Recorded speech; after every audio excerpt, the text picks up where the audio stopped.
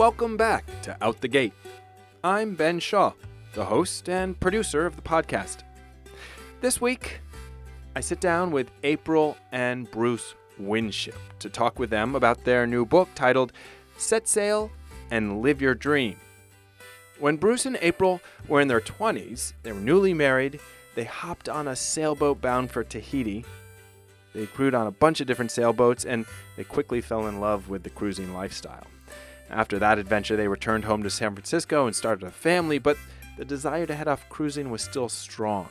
So they found a boat they could afford and took off again, this time with their two daughters, Kendall and Quincy, aged 5 and 7. They set sail aboard their catamaran, Chewbacca, towards Mexico with the Baja Rally, but they kept going. They spent 10 years cruising Mexico and then Central and South America. During our conversation, they shared with me what they learned as sailors and as a family over that decade. They talked about almost losing their home on a reef, the challenges of homeschooling, and the simple joys of living together on a small boat. Enjoy the conversation.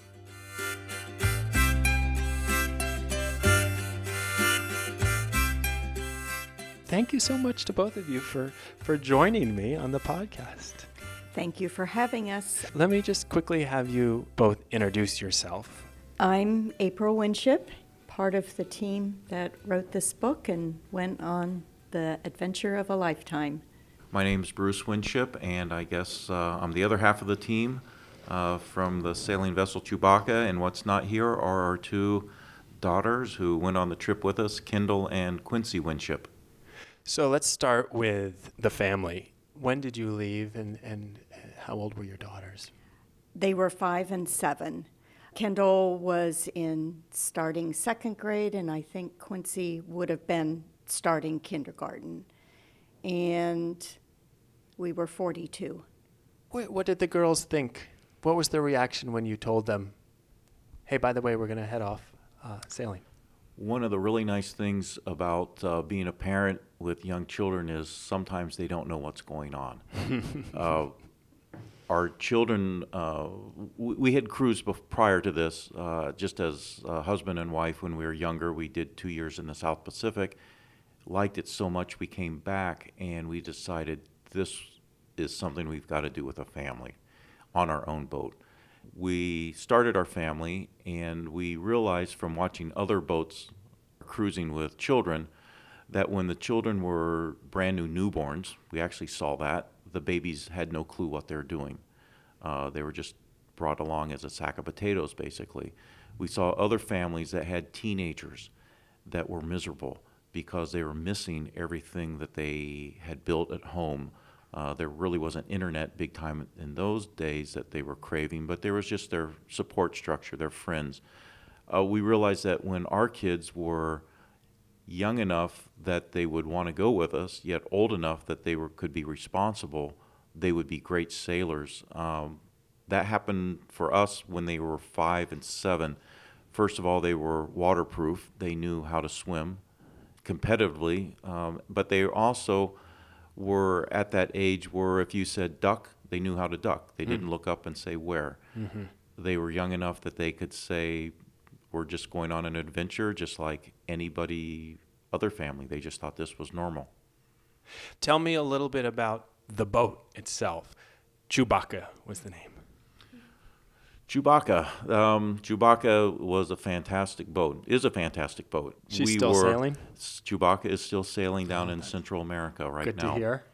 We were in the search for a boat, just like almost all boat owners. We had a slight clue of what we wanted, but not a very focused view of what we needed or what we wanted.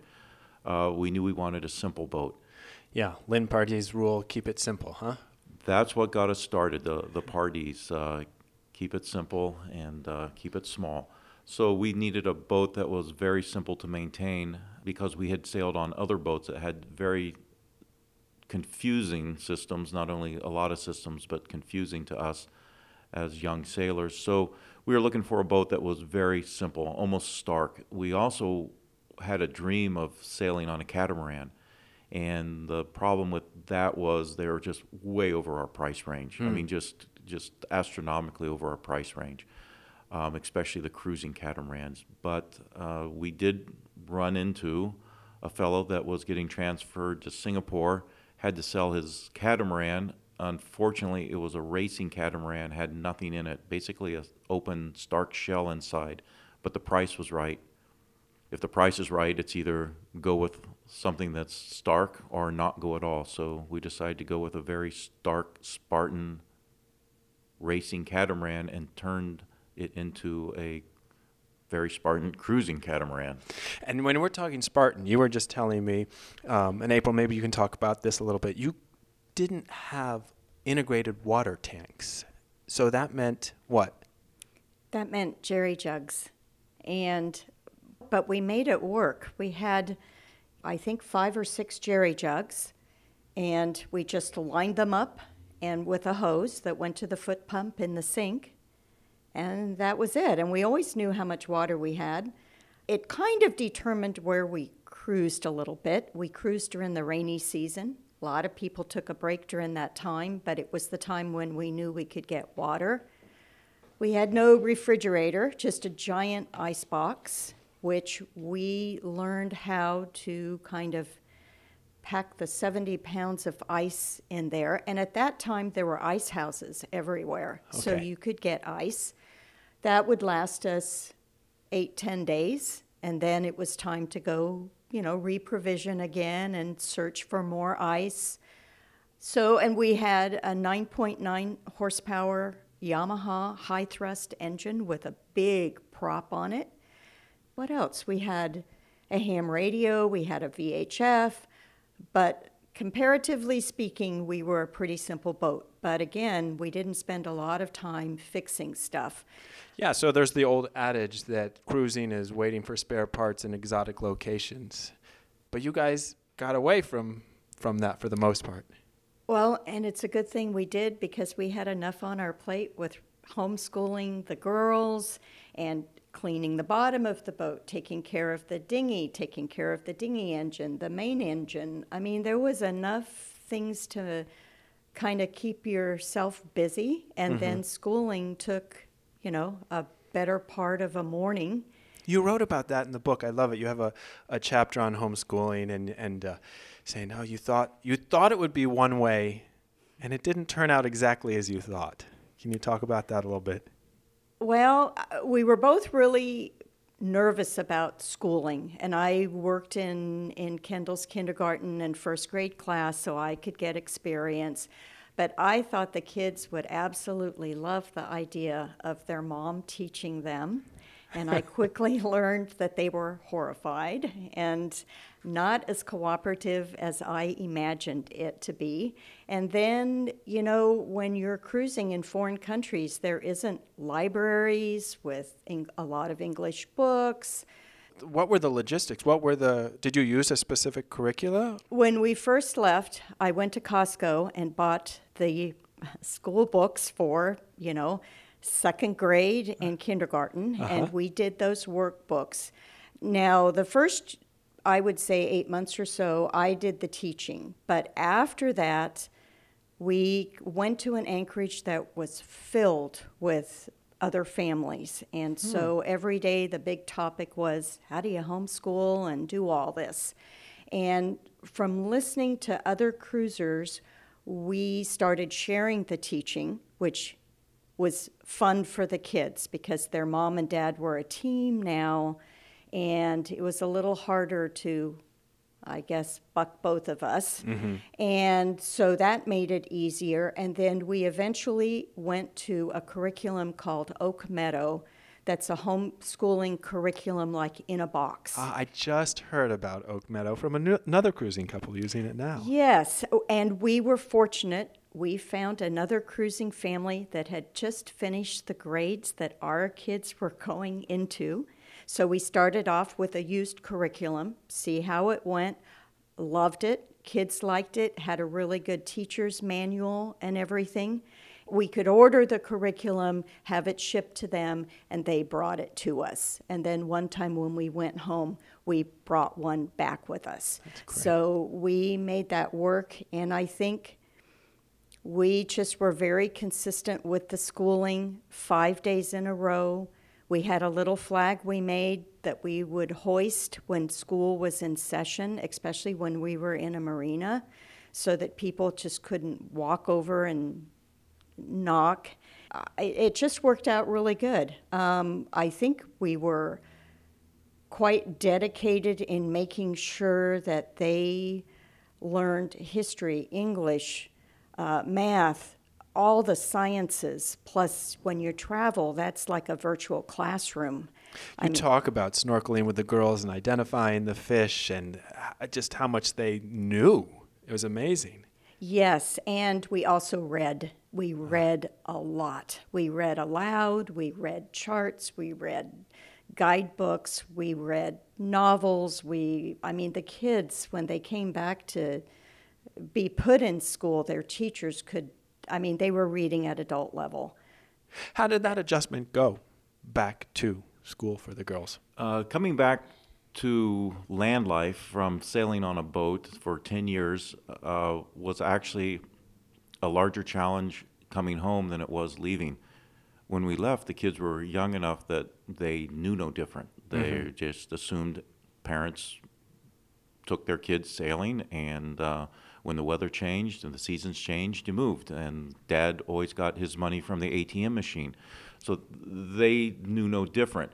But when they were older, they had minds of their own, and coming home was actually a gamble because we didn't know how they would adjust to going into a California public school.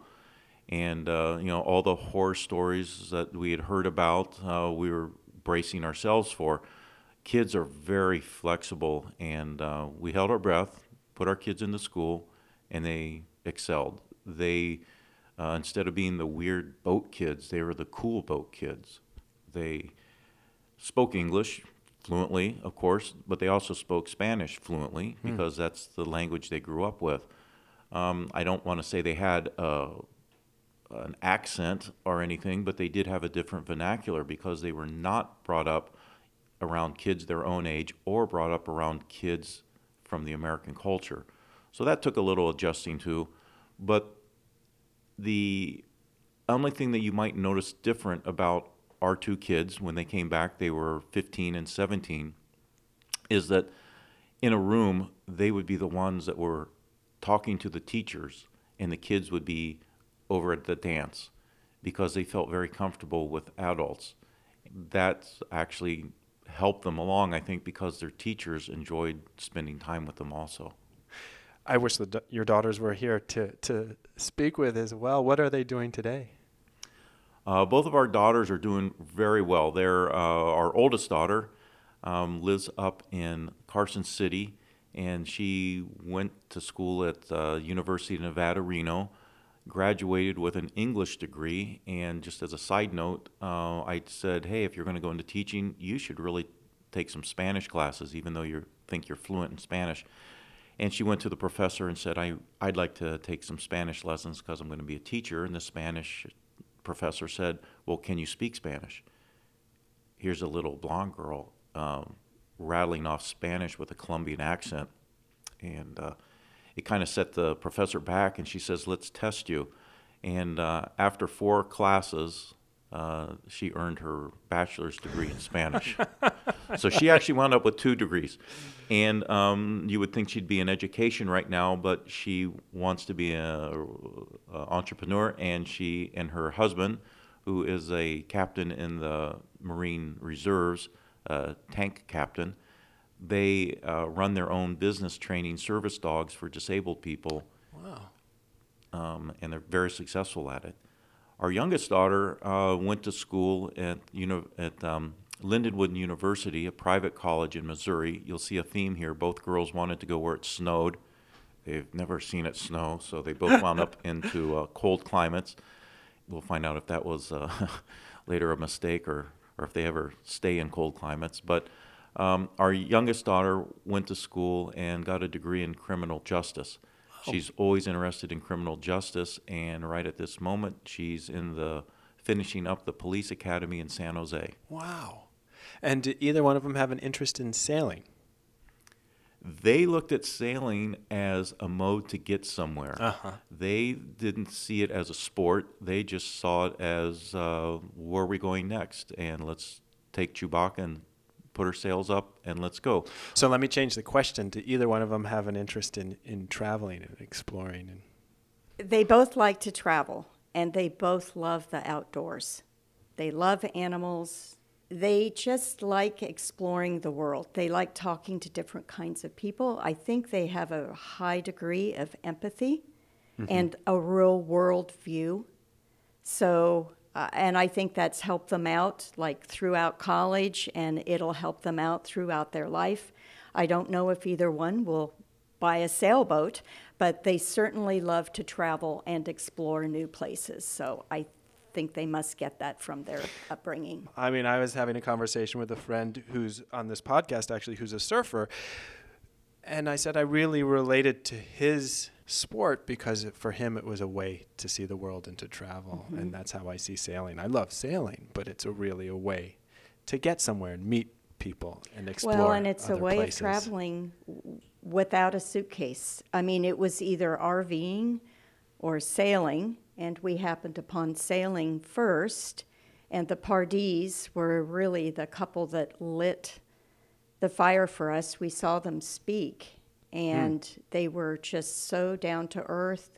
Go simple, go small, go now. That was before you were in the Pacific together? Or was it, when did you see? This was what sparked us to do that. And so we kind of looked for a boat, and we really couldn't afford a boat. We were quite young, and so we ended up crewing for different people, which really helped us sort of decide that we loved the lifestyle.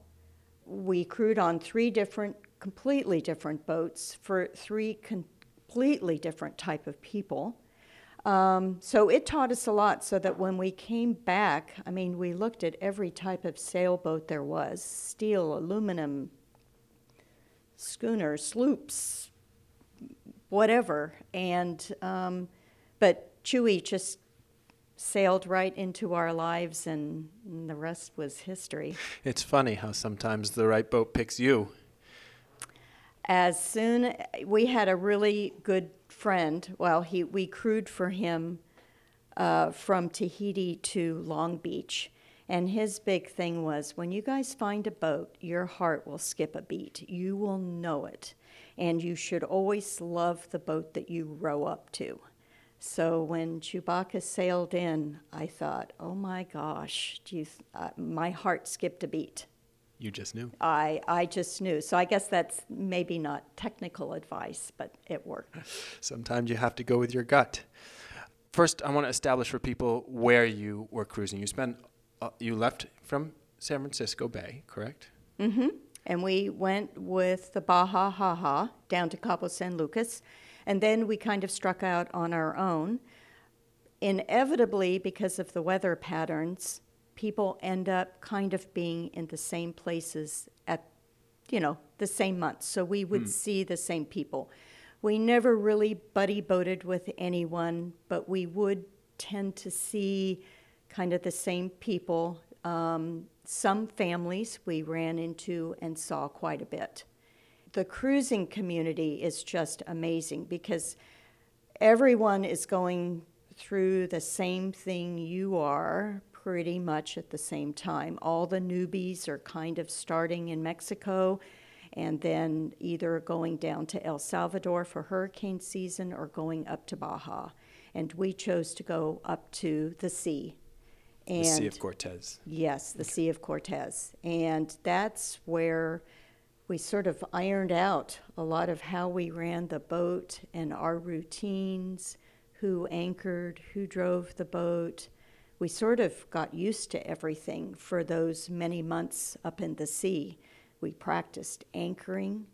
We could see our anchor, which really helped later on when it was murky and we couldn't see the anchor. A true confession was we had gotten just about all the way down from San Francisco to San Diego, and even though we were sailors prior, we'd never anchored Chewbacca, which that's a true confession. We've actually never threw the anchor off the rollers into the sea because we sailed around the bay during the day, picked good weather to learn in, picked crappy weather to learn in, and we'd go down outside the bay and we'd sail out in the open ocean, but we were always back at night and tucked back into the slip. So we never had a real opportunity to try the anchor out. I'd anchored many times in the South Pacific with April standing in the cockpit watching, so I assumed that she knew how we anchored. You don't make assumptions. So we got down to San Diego, and it was time to actually try our anchor out for the first time. And I was driving the boat, and April muscles up an anchor that is exactly half of her body mass. Oh, man. And she says, where do you want it? And I put the boat into reverse to give it a little stop nudge, and she about went over the side of the boat. So when she says, well, we practiced a lot, well, what we practiced a lot was we had to define our roles, and one of the roles was without a windlass. That meant I had to go out on the front and do the muscle work of picking the anchor up and throwing it over and bringing it in by hand. Well, April got to learn how to maneuver in the tight anchorages and steer. So this was a whole journey of defining what roles we felt comfortable in doing. Yet we each had to be able to do each other's roles, but we did come into an easy groove of who could do what and who felt most comfortable doing what. And I'm sure it's also the girls learning roles as well, and that must have changed as they grew over time. When the girls came on the boat, and we day sailed quite a bit with them before because we wanted to make sure that they understood the safety aspects of sailing, and they were pretty much content passengers. They would go along and they would make snacks and they would come up and they would, look up at the sails, and that's how they grew up on a moving sailboat. And through not a formal introduction, but just through osmosis, they began to pick it up slowly. They became the helpers. They tended the lines. Pretty soon, they're up there looking at the telltales and saying, it's time that we trim the mainsail. They picked it up slowly, but it wasn't like a forced lesson, so it was just kind of an organically grown way. So over 10 years, we started out with 2 little passengers, and we wound up with 2 very capable crew. So to continue your trip, you were in the Sea of Cortez for how long? So we spent the whole hurricane season up in the Sea of Cortez, and then when it started getting nippy. Nippy down to what, 70? Yeah, nippy. It got nippy to where we would say like, let's not get into the water until after lunch instead of getting the water before breakfast. We decided to go on, push down further into Mexico, and by the time we got to Acapulco, we again had to make the decision. This is almost a year later. Do we traverse back north, or do we continue on south into Central America? And I want to stop you just for a second because you write about this in the book, and I love how you write about the decision-making points. Talk to me about how your family made decisions. Well, the main decision was, are we still having fun? Do we still like what we're doing? And when we made decisions, I think the girls really understood much more maybe than a land-based family about all the decisions you have to make every day about, provisioning and do we need any more cash and, what needs to be fixed. And route planning was a big decision. We would talk about where we wanted to go, how we plotted it out. We would explain to them if we were making a passage that we were going to be the first night here, the second night here, showed them on the chart.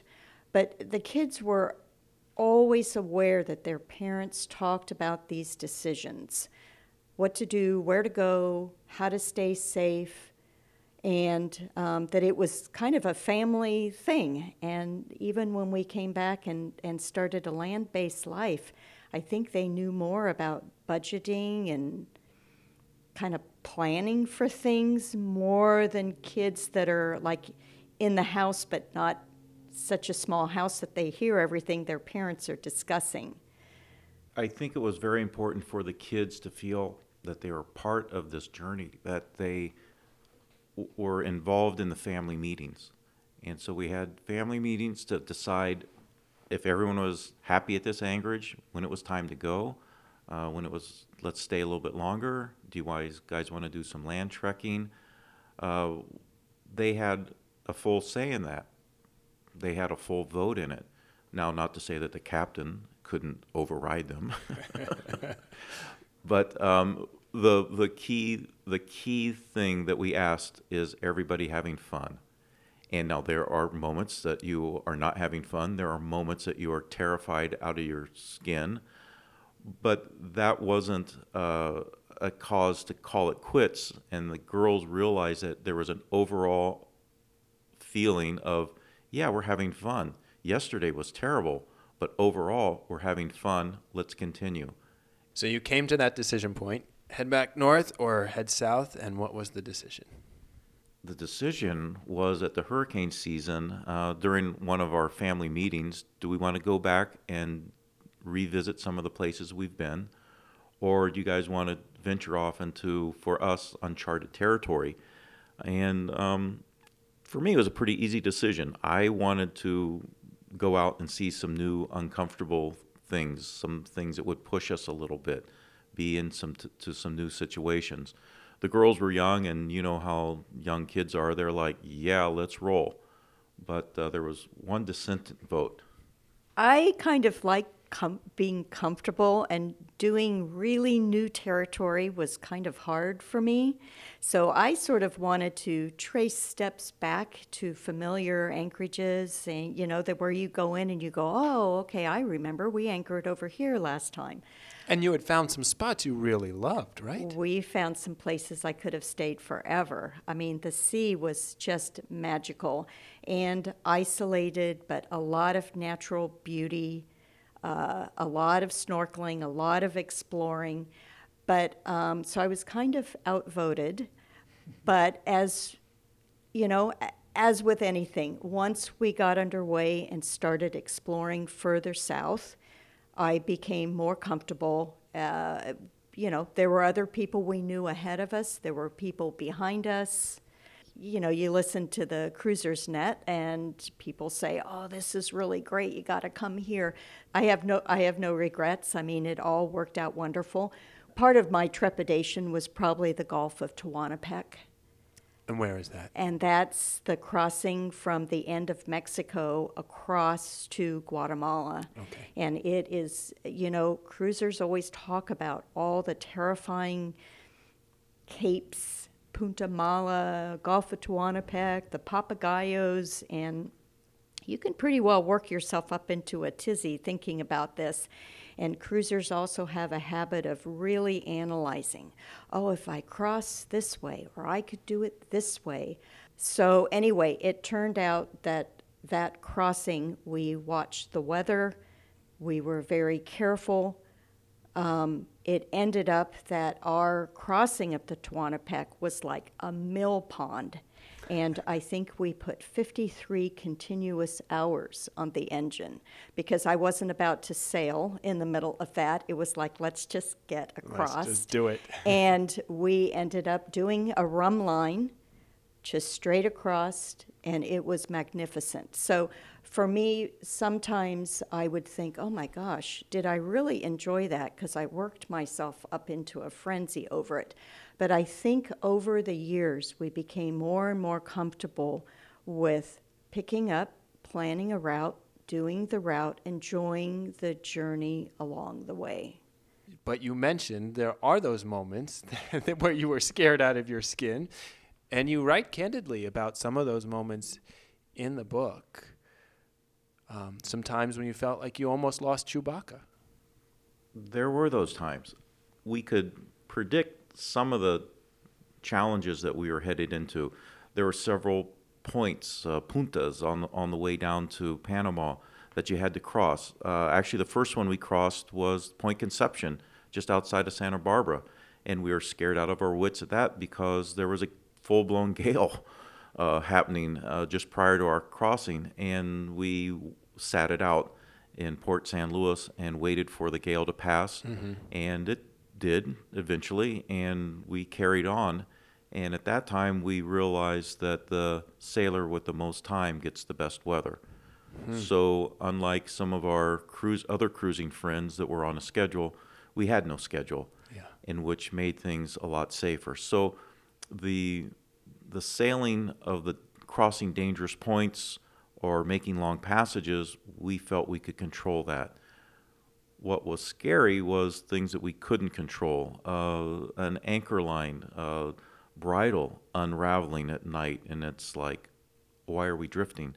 Probably the scariest moment in our whole travels was when we were trying to set an anchor, and we knew we were too close to the reef. We knew that, but we just wanted to stop just for a moment, just to do a little snorkeling, maybe grab some lobsters and meet up with our friends. And it was one of those moments that the engine bracket broke. And we were just about dashed onto a reef that was, we could have stepped off on the reef before, as luck would have it, let's knock on wood, that a passing fisherman in Esponga sensed that we were having some problems, and he came by, and within feet of us losing our boat, he threw us a line and pulled us out into the middle of the bay. And I don't think he realized what type of danger we were in, because he tossed us the rope and waved us goodbye and had a great smile on his face, and off he went. And we were a puddle of shaking flesh by the end. After that, April had to break out her secret stash of Cadbury chocolate bar, and I had maybe one finger of dark rum. What do you recall from that? We were so incredibly lucky that fisherman was passing by at the time he did, and I feel bad that we never found out who he was. We never got to thank him, but our journey could have ended just after a year if not for that. It took us, I would say, a year before we stopped dreaming about that and having some real sweaty palms whenever we would get close to something or have to go anchor somewhere. It took a while to get over that trauma. But the good thing is we brainstormed on what we could have done differently and should have done differently. Our snorkel gear could have been organized better. Bruce's snorkel gear should have been kept separate. Should have been at an easy-to-grab place. What else did we learn to do? Trust our instinct that when something didn't feel right, we would pass it up and go on. We also organized maybe our air horn, our knife to cut rope. We sort of made a whole bag of, if we get in trouble, this is what we could use kind of thing.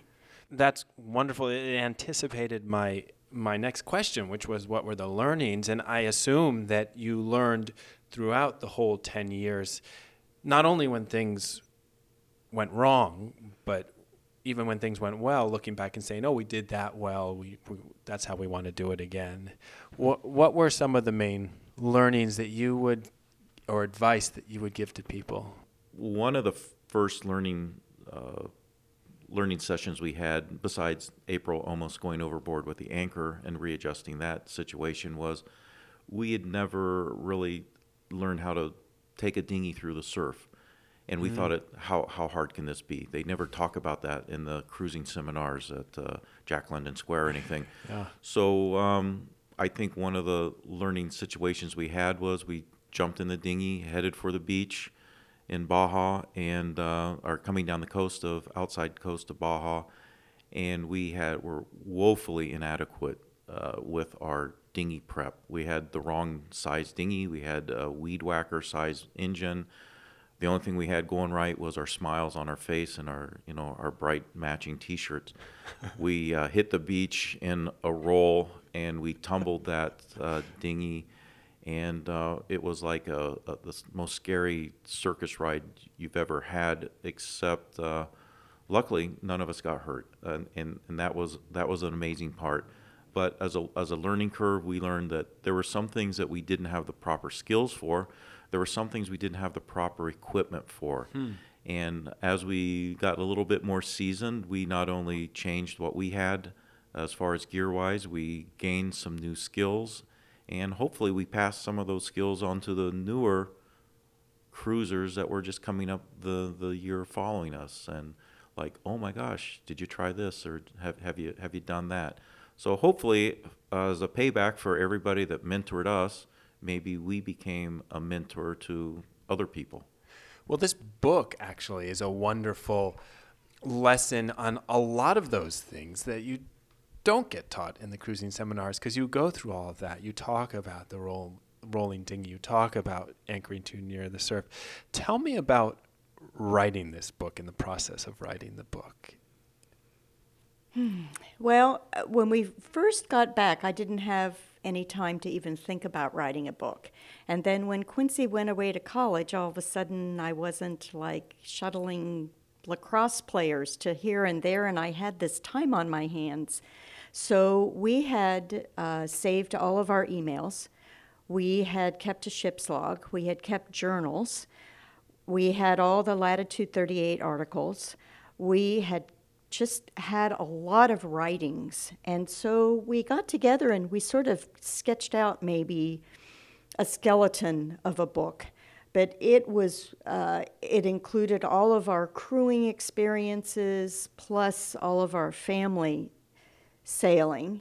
And so we just basically thought of chapters and just started typing and brainstormed about what people would want to know most, how to, based on the questions that people would ask us every day, like how did you homeschool, how did you save money to do this, how were you able to do this, why did you do it when you did, that magic age for the kids and our parents, kind of that window of opportunity. Mm-hmm.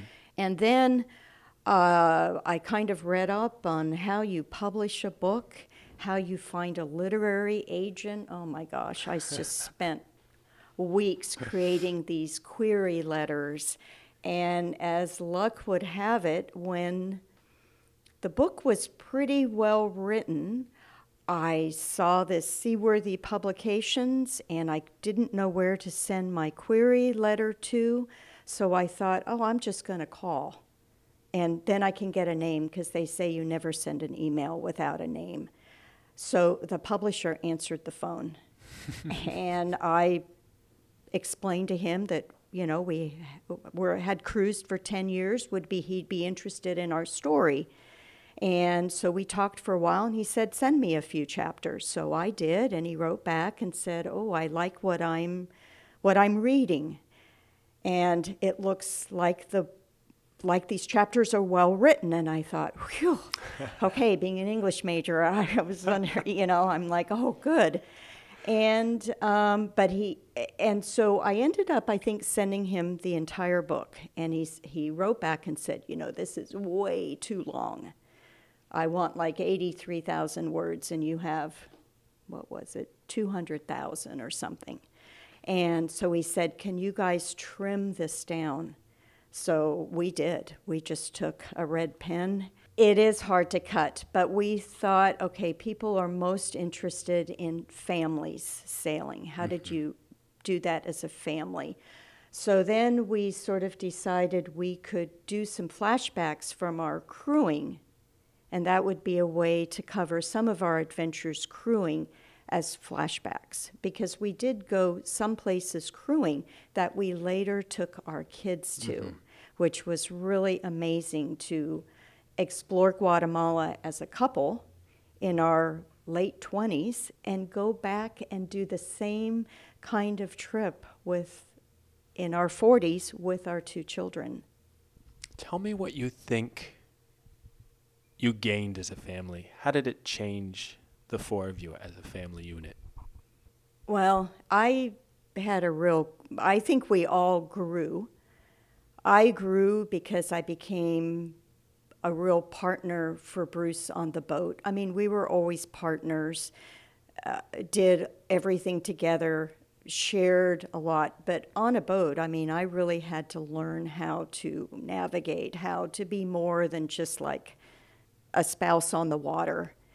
And I think the girls definitely learned how to be responsible, because if they didn't tie up the dinghy right and it drifted away, we couldn't afford to go buy another one.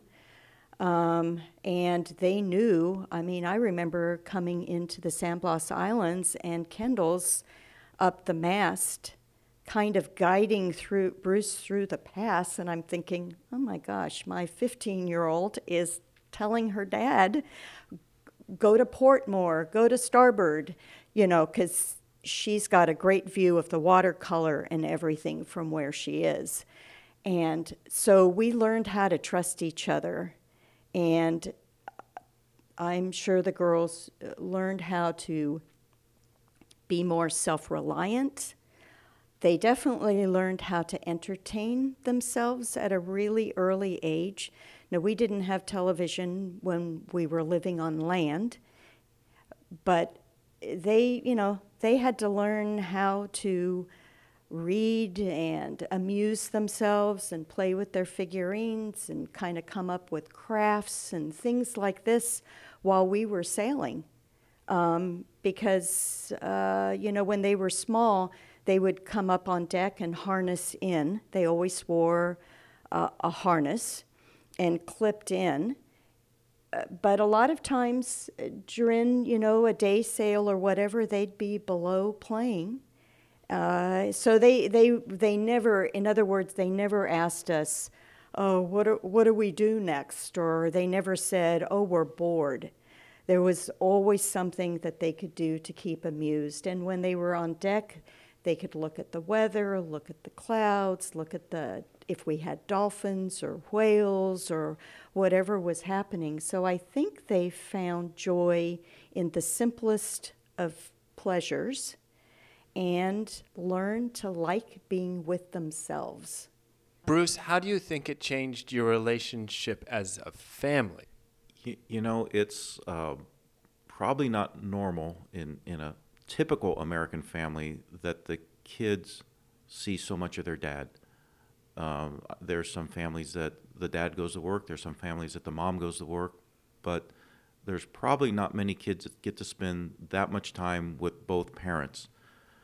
I think that it maybe affected the kids that they just grew up being knew that their time that parents were spending an important amount of time with them. They're invested in them, and maybe of anything of the kids, if they got a feeling that they knew that they were important enough to have time invested in them. How it affected me as a dad was I took this as a great gift that I got to spend a chunk of time, whether it was, a week's vacation focused on them, or whether it was a 2-month sabbatical, or whether it was a year, or in our case, 10 years, to spend focused on your family. I am sure that we're going to look back on this and say, that was a great investment. There's a question that comes up in so many people's mind, and I'm sure you've been asked it before. Like, how did you financially make this happen? And there's a chapter in the book called Simple Pleasures, and it kind of addresses that question. And I'd love you to tell a short version of that story, either one of you. Simple Pleasures is actually the name of a boat, and it's an ironic tale that we had met this boat, and they were a large power yacht, motor yacht, and we got to be neighbors with them in one of the marinas, and they invited us on board their boat, and we had an enjoyable evening, over-the-top evening. And as we were talking with them, and in being green with envy over their beautiful boat, their oriental rugs, the stand-up refrigerators that we were, back on our boat, we had a camper ice box that literally had ice in it. It was amazing, different perspectives, and it really drove home that, and we had an enjoyable evening with them, but they were having a great time themselves, I think, on their venture, but they were heading home, and they'd only been out for 1 year, and their shocking moment to us was, how can you guys afford this? How can you afford to be out there cruising? At that time, we were probably gone 3 or 4 years, and we had no end in sight of when we would stop cruising. And we had to stand up. We were 3 stories up and looking down on our little sailboat, and we pointed to that boat and we said, "That's our sailboat."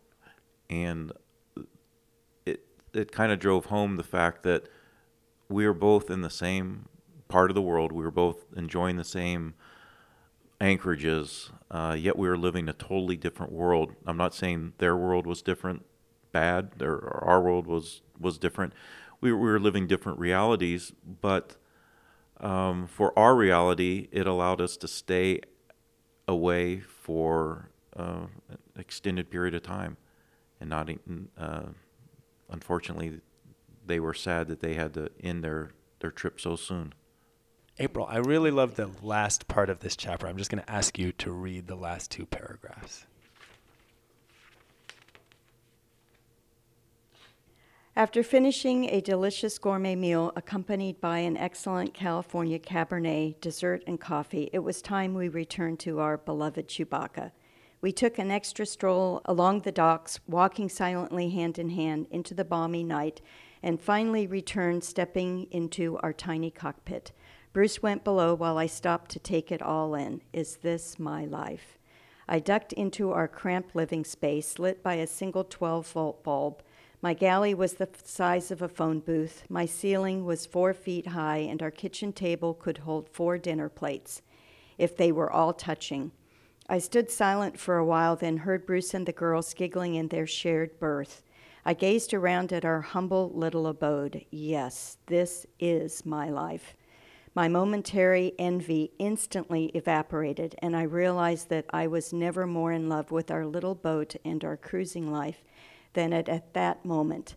I felt we were the most fortunate family in the world, even after spending an evening aboard a luxury yacht ironically named Simple Pleasures. Thank you. I love that. I can't think of a more perfect note to end on, but I do want to ask you if there's anything else that either one of you want to touch on that we haven't talked about.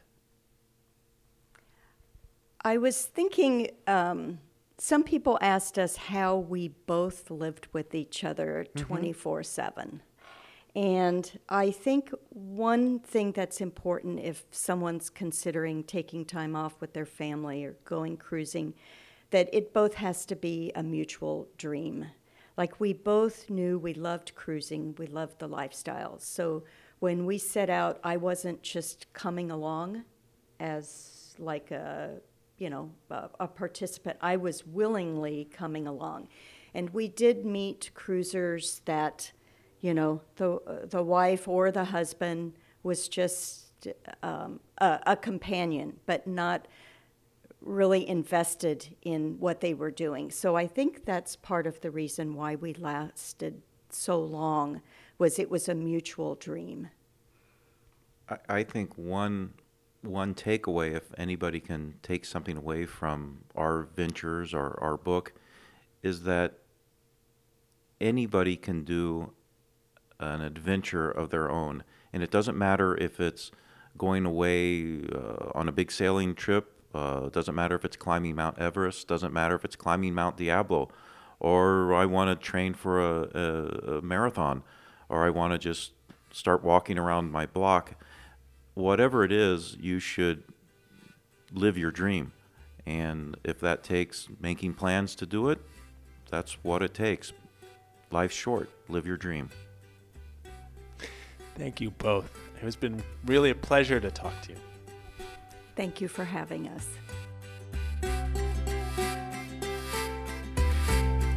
If you'd like to learn more about April and Bruce, head over to their website, SetSailAndLiveYourDreams.com. That's SetSailAndLiveYourDreams.com, all one word. You can see pictures of April and Bruce and Kendall and Quincy there and purchase a copy of the book. You can also find the book on Amazon. If you'd like to meet Bruce and April in person, they'll be guest speakers at REI in Concord, and I believe the Berkeley REI as well in the near future. You can get details on those events also on their website. That's it for this week's show. Thanks again for listening. And if you have any questions or suggestions for people I should have on the podcast, please reach out to me at outthegatesailing@gmail.com. outthegatesailing@gmail.com. I'd love to hear from you. I'm Ben Shaw, host and producer of the show. Until next week, smooth sailing.